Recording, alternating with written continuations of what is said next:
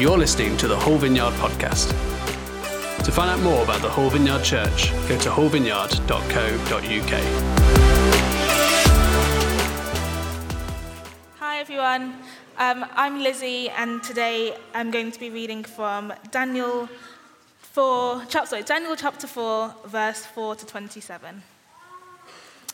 I, Nebuchadnezzar, was at home in my palace, contented and prosperous. I had a dream that made me afraid. As I was lying in bed, the images and visions that passed through my mind terrified me. So I commanded that all the wise men of Babylon be brought before me to interpret the dream for me. When the magicians, enchanters, astrologers, and diviners came, I told them the dream, but they could not interpret it for me. Finally, Daniel came into my presence, and I told him the dream. He is called Belteshazzar, after the name of my God, and the spirit of the holy gods is in him. I said, Belteshazzar, chief of the magicians, I know that the spirit of the holy gods is in you, and no mystery is too difficult for you. Here is my dream. Interpret it for me. These are the visions I saw while lying in bed. I looked there before me, stood a tree in the middle of the land. Its height was enormous. The tree grew large and strong, and its top touched the sky. It was visible to the ends of the earth. Its leaves were beautiful, its fruits abundant, and on it was food for all. Under it, the wild animals found shelter, and the birds lived in its branches. From it, every creature was fed. In the visions I saw while lying in bed, I looked, and there before me was a holy one, a messenger, coming down from heaven. He called in a loud voice, cut down the tree and trim off its branches, strip off its leaves and scatter its fruits. Let the animals flee from under it, and the birds from its branches But let the stump and its roots, bound with iron and bronze, remain in the ground in the grass of the field. Let them be drenched with the dew of heaven, and let him live with the animals among the plants of the earth. Let his mind be changed from that of a man, and let him be given the mind of an animal till 7 times pass by for him. The decision is announced by messengers. The holy ones declare the verdict, so that the living may know that the Most High is sovereign over all kingdoms on earth, and gives them to anyone he wishes and sets over them the lowliest of people. This is the dream that I, King Nebuchadnezzar, had. Now, Belteshazzar, tell me what it means, for none of the wise men in my kingdom can interpret it for me, but you can, because the spirit of the holy gods is in you. Then Daniel, also called Belteshazzar, was greatly perplexed for a time, and his thoughts terrified him. So the king said, Belteshazzar, do not let the dream or its meaning alarm you. Belteshazzar answered, my lord, if only the dream applied to your enemies and its meaning to your adversaries. The tree you saw, which grew large and strong, with its top touching the sky, visible to the whole earth, with beautiful leaves and abundant fruit, providing food for all, giving shelter to the animals, and having nesting places in its branches for the birds. Your Majesty, you are that tree. You have become great and strong. Your greatness has grown until it reaches the sky, and your dominion extends to distant parts of the earth. Your Majesty saw a holy one, a messenger coming down from the heaven and saying, cut down the tree and destroy it, but leave the stump bound with iron and bronze in the grass of the field, while its roots remain in the ground. Let him be drenched with the dew of heaven. Let him live with the wild animals until 7 times pass for him. This is the interpretation, Your Majesty, and this is the decree the Most High has issued against my lord, the king. You will be driven away from the people and will live with the wild animals. You will eat grass like the ox and be drenched with the dew of heaven. 7 times will pass by for you until you acknowledge that the Most High is sovereign over all kingdoms on earth and gives them to anyone he wishes. The command to leave the stump of the tree with its roots means that your kingdom will be restored to you when you acknowledge that heaven rules. Therefore, Your Majesty, be pleased to accept my advice. Renounce your sins by doing what is right, and your wickedness by being kind to the oppressed. It may be that then your prosperity will continue. Thank you, Lizzie. I think Lizzie needs a round of applause for that one. Stunning. Well, a huge hello and welcome again to you. My name is Josh. The privilege of sharing a message this morning on Daniel chapter 4. We're getting kind of into some of the weird bits of Daniel now, and I'm super excited to see what the Lord has to say. Question to ask you guys when you start. Does anyone here kind of self-identify as a control freak?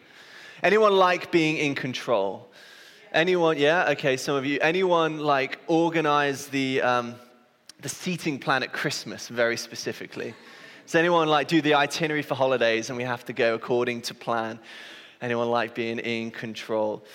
Over the last 18 months, through the course of the pandemic or so, I think one of the things that we have discovered as a community, as a nation, as a world, really is that we are not as in control of as much as we imagined, right? I wonder if you've experienced that. We're really not that in control of our lives or as much as we thought. Think about it. When the pandemic hit, remember what it was like when we saw that news press briefing saying you cannot leave your homes. We're only allowed to do 30 minutes a day. Do you remember that? 30 minutes a day. Hannah and I walked around the same field thousands of times in that first lockdown. We were no longer able to see our friends or our families. Well, many of us got sick and lost control of our health. There's so much uncertainty going around. We had no control. We were asking questions like, when is this going to end? When can I buy toilet paper again? Remember that? Do you remember when we couldn't buy toilet paper? It was like I was back at university. I'm not going to go into that story. Remember when we couldn't go to the hairdressers? My wife had to cut my hair. It was awful. In fact, I confiscated. No, it was my fault. I set the buzzer too short. We couldn't gather as a church. There was no traveling. We couldn't go on holiday. Christmas got cancelled. I remember I turned 30 last year, and we had, maybe naively, we had a big family gathering planned. We were all going away, Hannah's family, my family, and we had to cancel that. We were not in control of our time.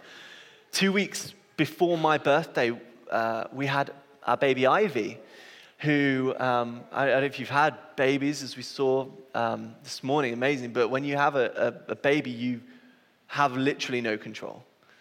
You realize when you have kids that you just completely feel out of control. And I remember not being able to gather as church, and I remember thinking to myself and praying to the Lord, like, God, I feel completely out of control. I feel, if I'm honest, kind of overwhelmed. Like, God, what is happening? I wonder if you felt that at some point over the last 18 months or even today. I wonder if that feeling of feeling out of control, feeling overwhelmed, could actually be a good thing.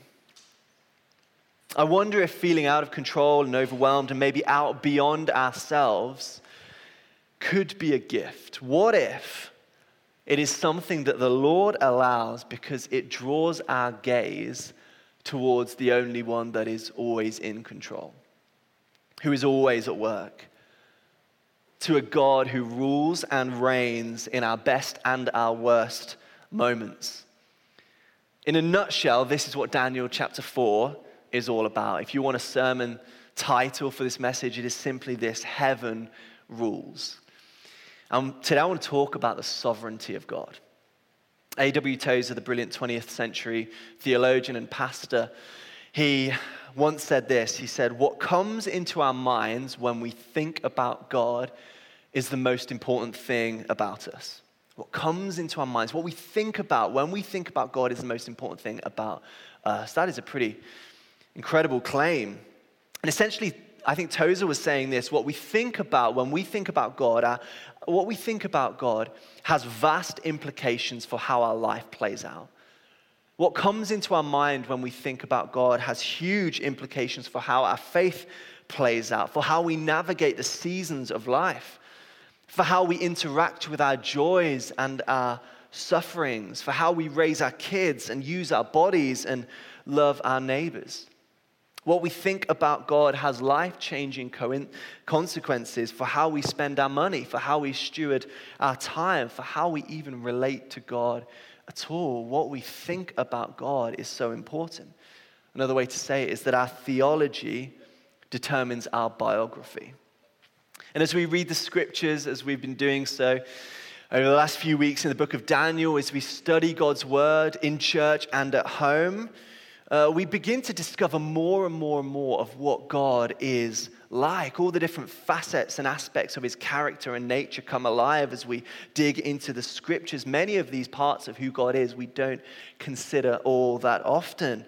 There are often parts of what God is like that challenge our paradigms and blow our minds and cause us to have our comfort disturbed, and if we will allow it, to see God for who God really is, not just who we want God to be. Daniel chapter 4 is one of those chapters. Daniel chapter 4 is about the sovereignty of God. The sovereignty of God. What do I mean when I talk about the sovereignty of God? Theologian John M. Frame, he describes that the sovereignty of God, you can kind of split it up into three different areas or aspects. The first is this, that God is in control. God is in control. God is never out of control. He is never caught unawares. He is never reactive. He is never anxious. He was always working out his perfect plans in perfect timing. God is never backed into a corner. He always fulfills his purposes. God's will is ultimate, and ultimately it will be done. He has a plan for all of creation and all of history. Nothing can stop God fulfilling his promises. He is always good, and he is always about his business, even when we can't see it, even when we don't feel it, even when we're in the middle of persecution or a pandemic. God is still on the throne. It's more than just control, though. Secondly, God's sovereignty means that he has absolute authority. He is the king. He is the king of all kings. He is the Lord of all lords. He rules and he reigns over every power and authority, over every throne, every nation. He is king. I love this quote from John Piper, who said this: "Sometimes we need to be reminded by God himself that there are no limits to his rule. We need to hear from him that he is sovereign over the whole world and everything that happens in it. We need his own reminder that he is never helpless, frustrated, or at a loss. We need his assurance that he reigns over ISIS, terrorism, Syria, Russia, China, India, Nigeria, France, Myanmar, Saudi Arabia, the United States of America, every nation, people, language, tribe, chief, president, king, premier, prime minister, and politician, great or small. God is above all things." I love that verse in Hebrews chapter 2 where it says everything is in subjection under the feet of Jesus. And finally, the sovereignty of God means that he is sovereignly with us. He is sovereignly present on the earth. His sovereignty is not some sort of distant, far-off sense of control, but is played out in human history with tenderness and intimacy, with laughter and weeping. God is up close in our lives, forming us, working out his purposes in us and for us. In our joys and in our trials, he is sovereignly present. The sovereignty of God is a beautiful thing. It changes everything. It means that God is on the throne, but he's not just on the throne, he's here next to us. And he's not just next to us, but he lives in us. He is with us.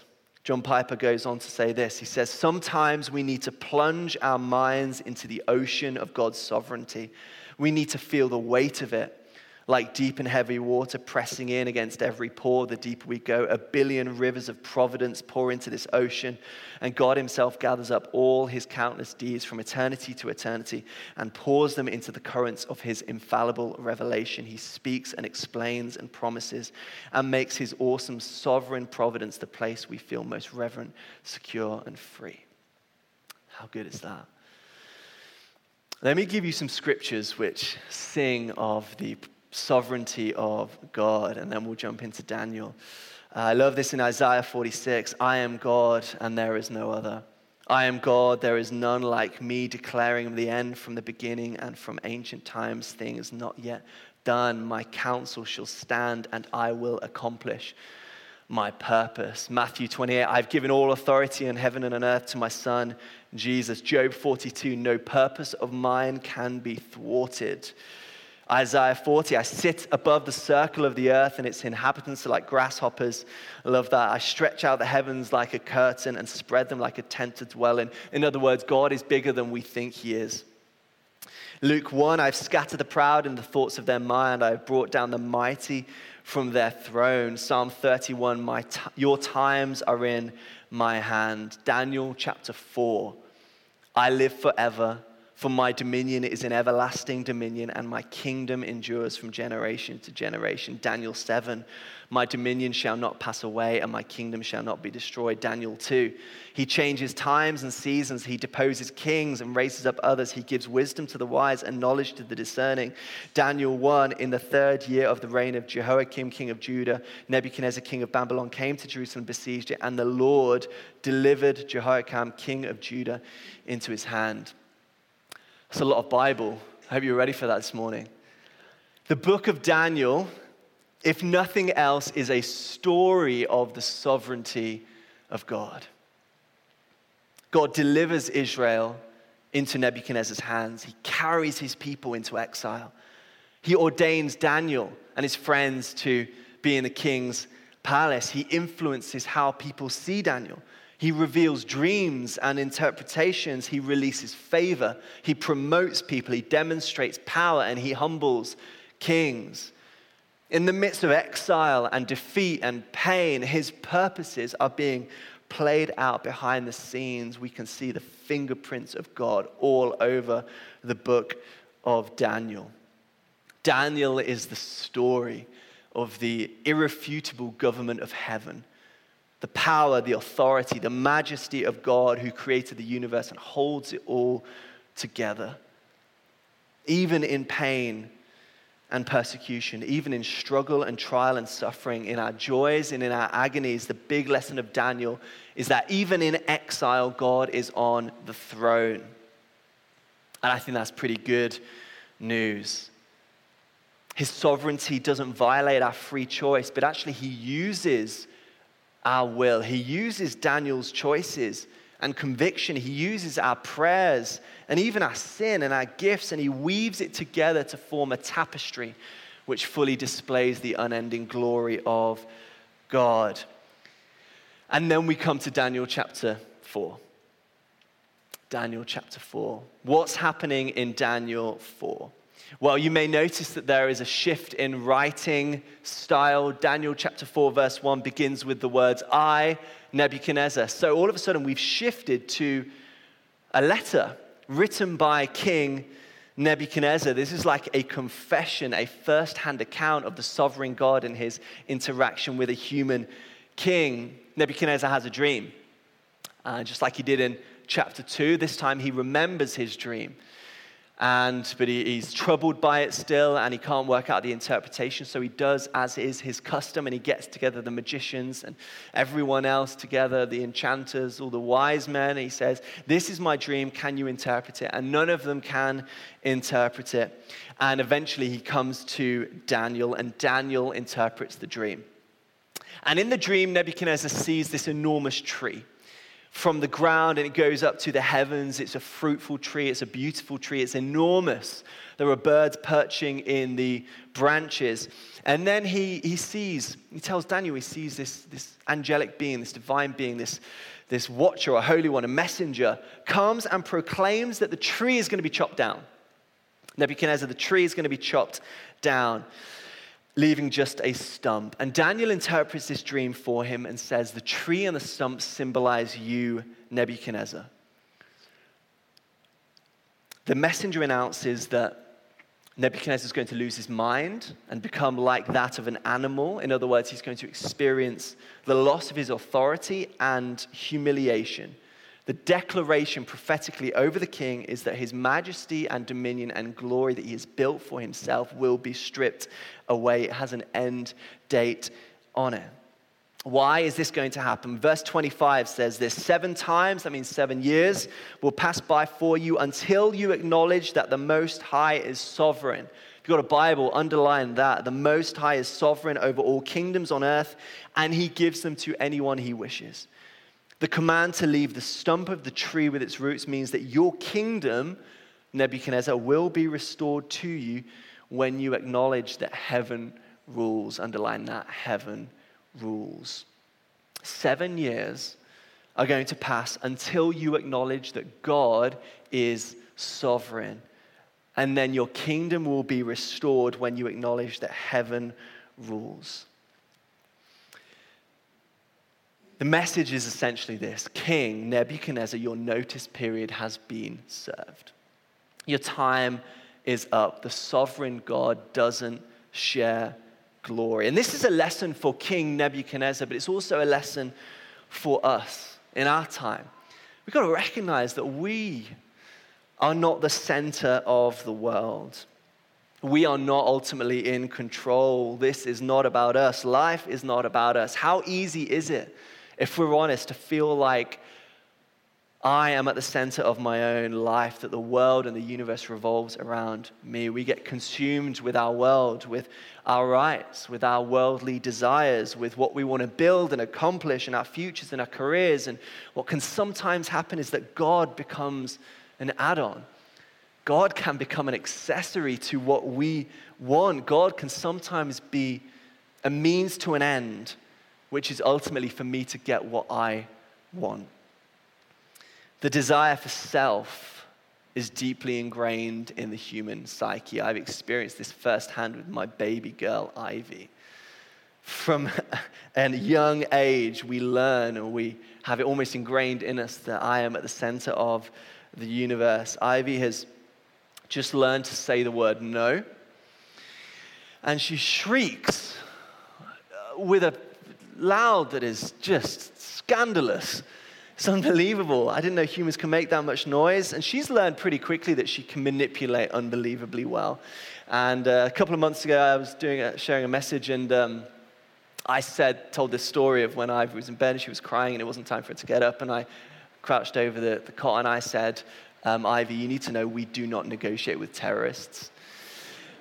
And I need to confess something. I do negotiate with terrorists. I pay ransom demands. I give them whatever they want. I hand over. And I discovered it's hard to negotiate with someone that doesn't talk. If you have tips, I mean, she just points and screams, and especially when it's in public. It's like, well, what do you do? I need ministry for that. Anyway, the point is, there's something ingrained in us deep down that's like, this is about me. My life is about me. But the message and the lesson of King Nebuchadnezzar was this: it is not about you. God doesn't share the throne. What if life actually works best, or begins to work best, when we acknowledge that God is sovereign, that God is in control? What if thriving in exile begins when we release control and we surrender to the Lord? What if multiplication and favor and the blessing of God is found in those times of complete surrender? Nebuchadnezzar started chapter 4 very well. This is what it says in verses 2 and 3. It is my pleasure to tell you about the miraculous signs and wonders that the Most High God has performed for me. How great are his signs, how mighty are his wonders. His kingdom is an eternal kingdom. His dominion endures from generation to generation. That sounds pretty good, right? Nebuchadnezzar is saying, like, there's a God who has performed wonders. He is incredible. But look at how he shifted in verse 28 to 30. All of this happened, what Daniel prophesied and interpreted, to King Nebuchadnezzar. 12 months later, as the king was walking on the roof of the royal palace in Babylon, he said, "Is not this the great Babylon I have built as the royal residence by my mighty power and for the glory of my majesty?" Is this not the Babylon I have built by my power for my majesty? All of a sudden, it wasn't about the Most High God who performs miracles. It was about the king, Nebuchadnezzar, and his power and his glory. The universe had become about him. His glory, his achievements, his power. And the judgment comes then from God, who interrupts him audibly and speaks these words in verse 31 onwards. "This is what is decreed for you, King Nebuchadnezzar. Your royal authority has been taken from you. You will be driven away from people and will live with the wild animals. You will eat grass like the ox. 7 times will pass by for you until you acknowledge that the Most High is sovereign over all kingdoms on earth and gives them to anyone he wishes.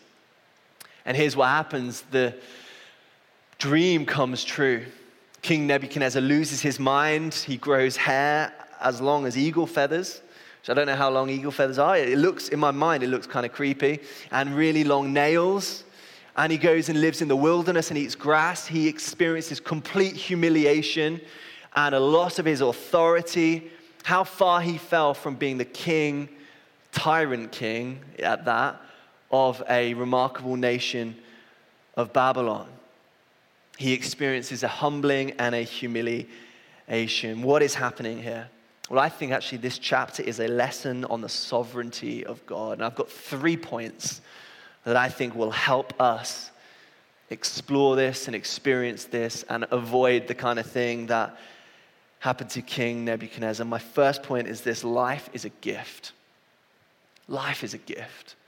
We mustn't take it for granted. Now, this sounds like a catchphrase or something twee that you'd see on social media, but the reality is, church, for every single one of us, everything we have is a gift from God by the grace of God. We are entitled to nothing. It is all a gift. I love that line in the passage which says, God is sovereign over the kingdoms and he gives them to anyone he wishes. In the book of Job, it says that God gives and God takes away. Every breath we take is a gift. Every moment we have is a gift. Every opportunity, every promotion, every raise, our families, our kids. It's a gift from the sovereign God. Everything we own and have and enjoy is the grace of God. We must never look at our lives and what we've built and thought, look at what I have done by my power for my glory.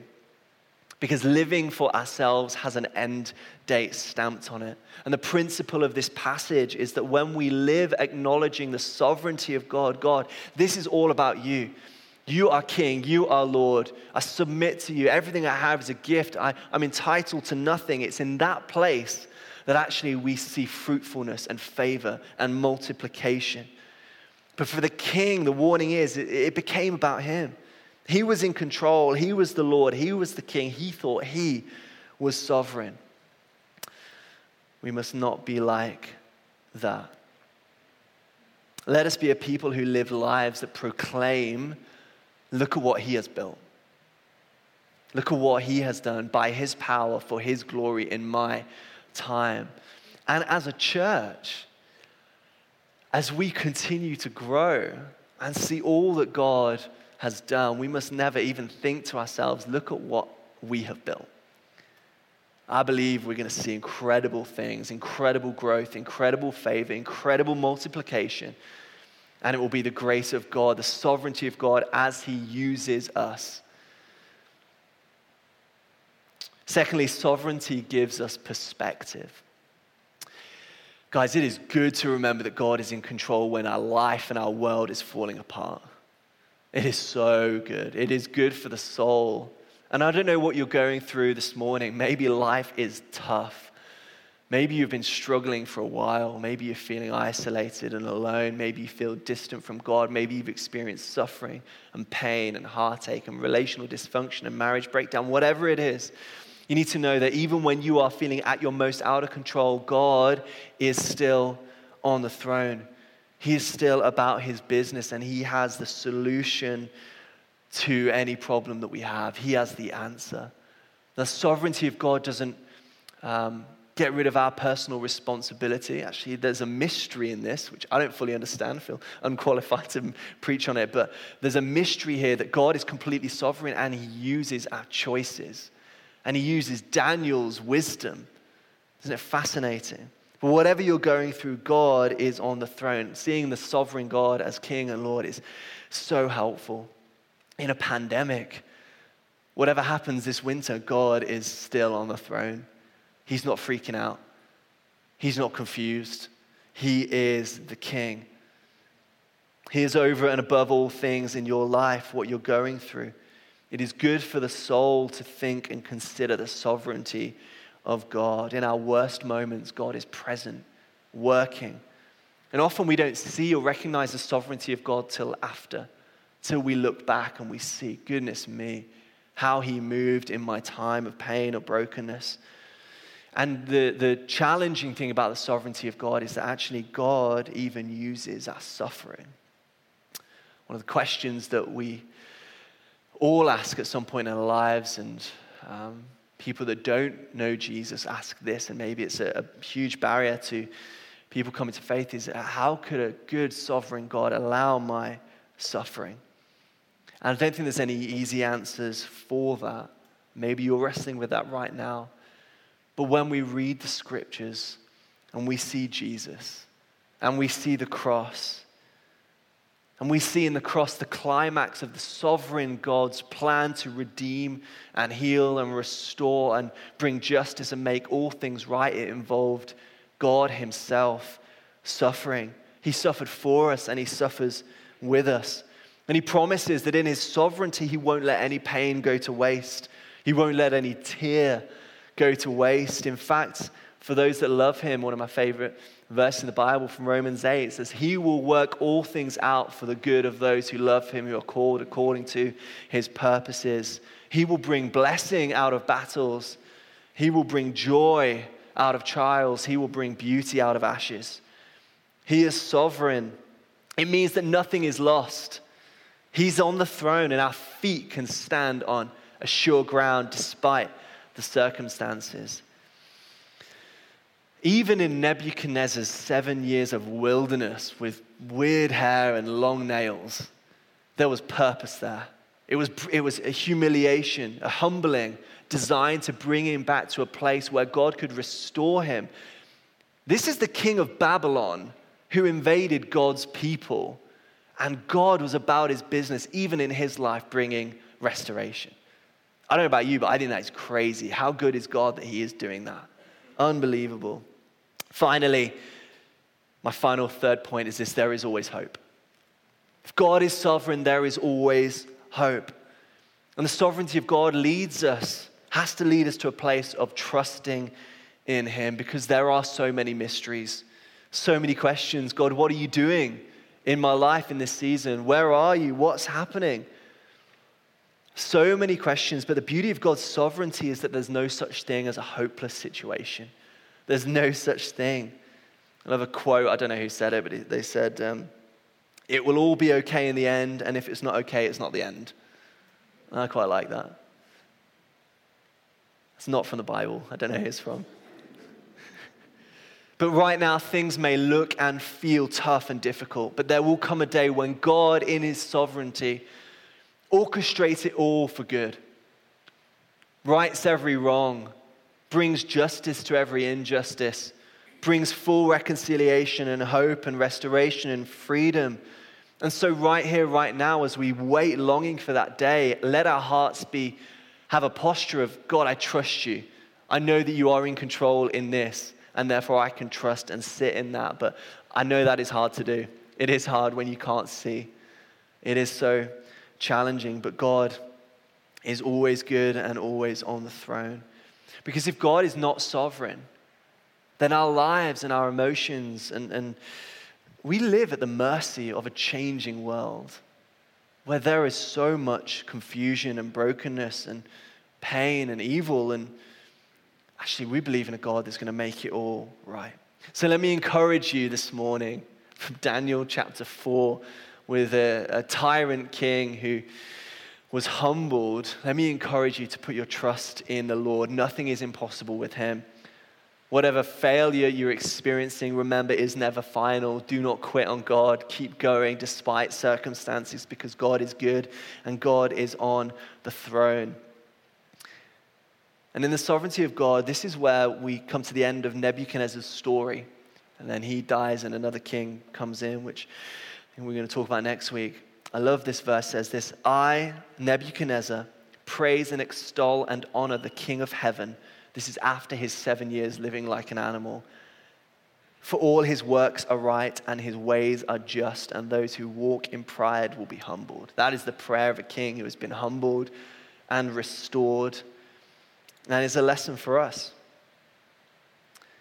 What are our hearts like with God? Do we trust him? Do we walk with him? Do we see him on the throne as he is, a sovereign king, Lord of all? You never know, one day we might meet King Nebuchadnezzar, the Babylonian king who was used sovereignly by God. We might meet him and see how he has come to know God. Amen. Thank you for listening to the Whole Vineyard podcast. We would love to connect with you and welcome you home to church. To find out more, go to wholevineyard.co.uk/connect. And stay up to date with all that is going on in the life of our church. Go to wholevineyard.co.uk/church news and sign up for our weekly mailing. Thanks for listening. We hope to see you soon.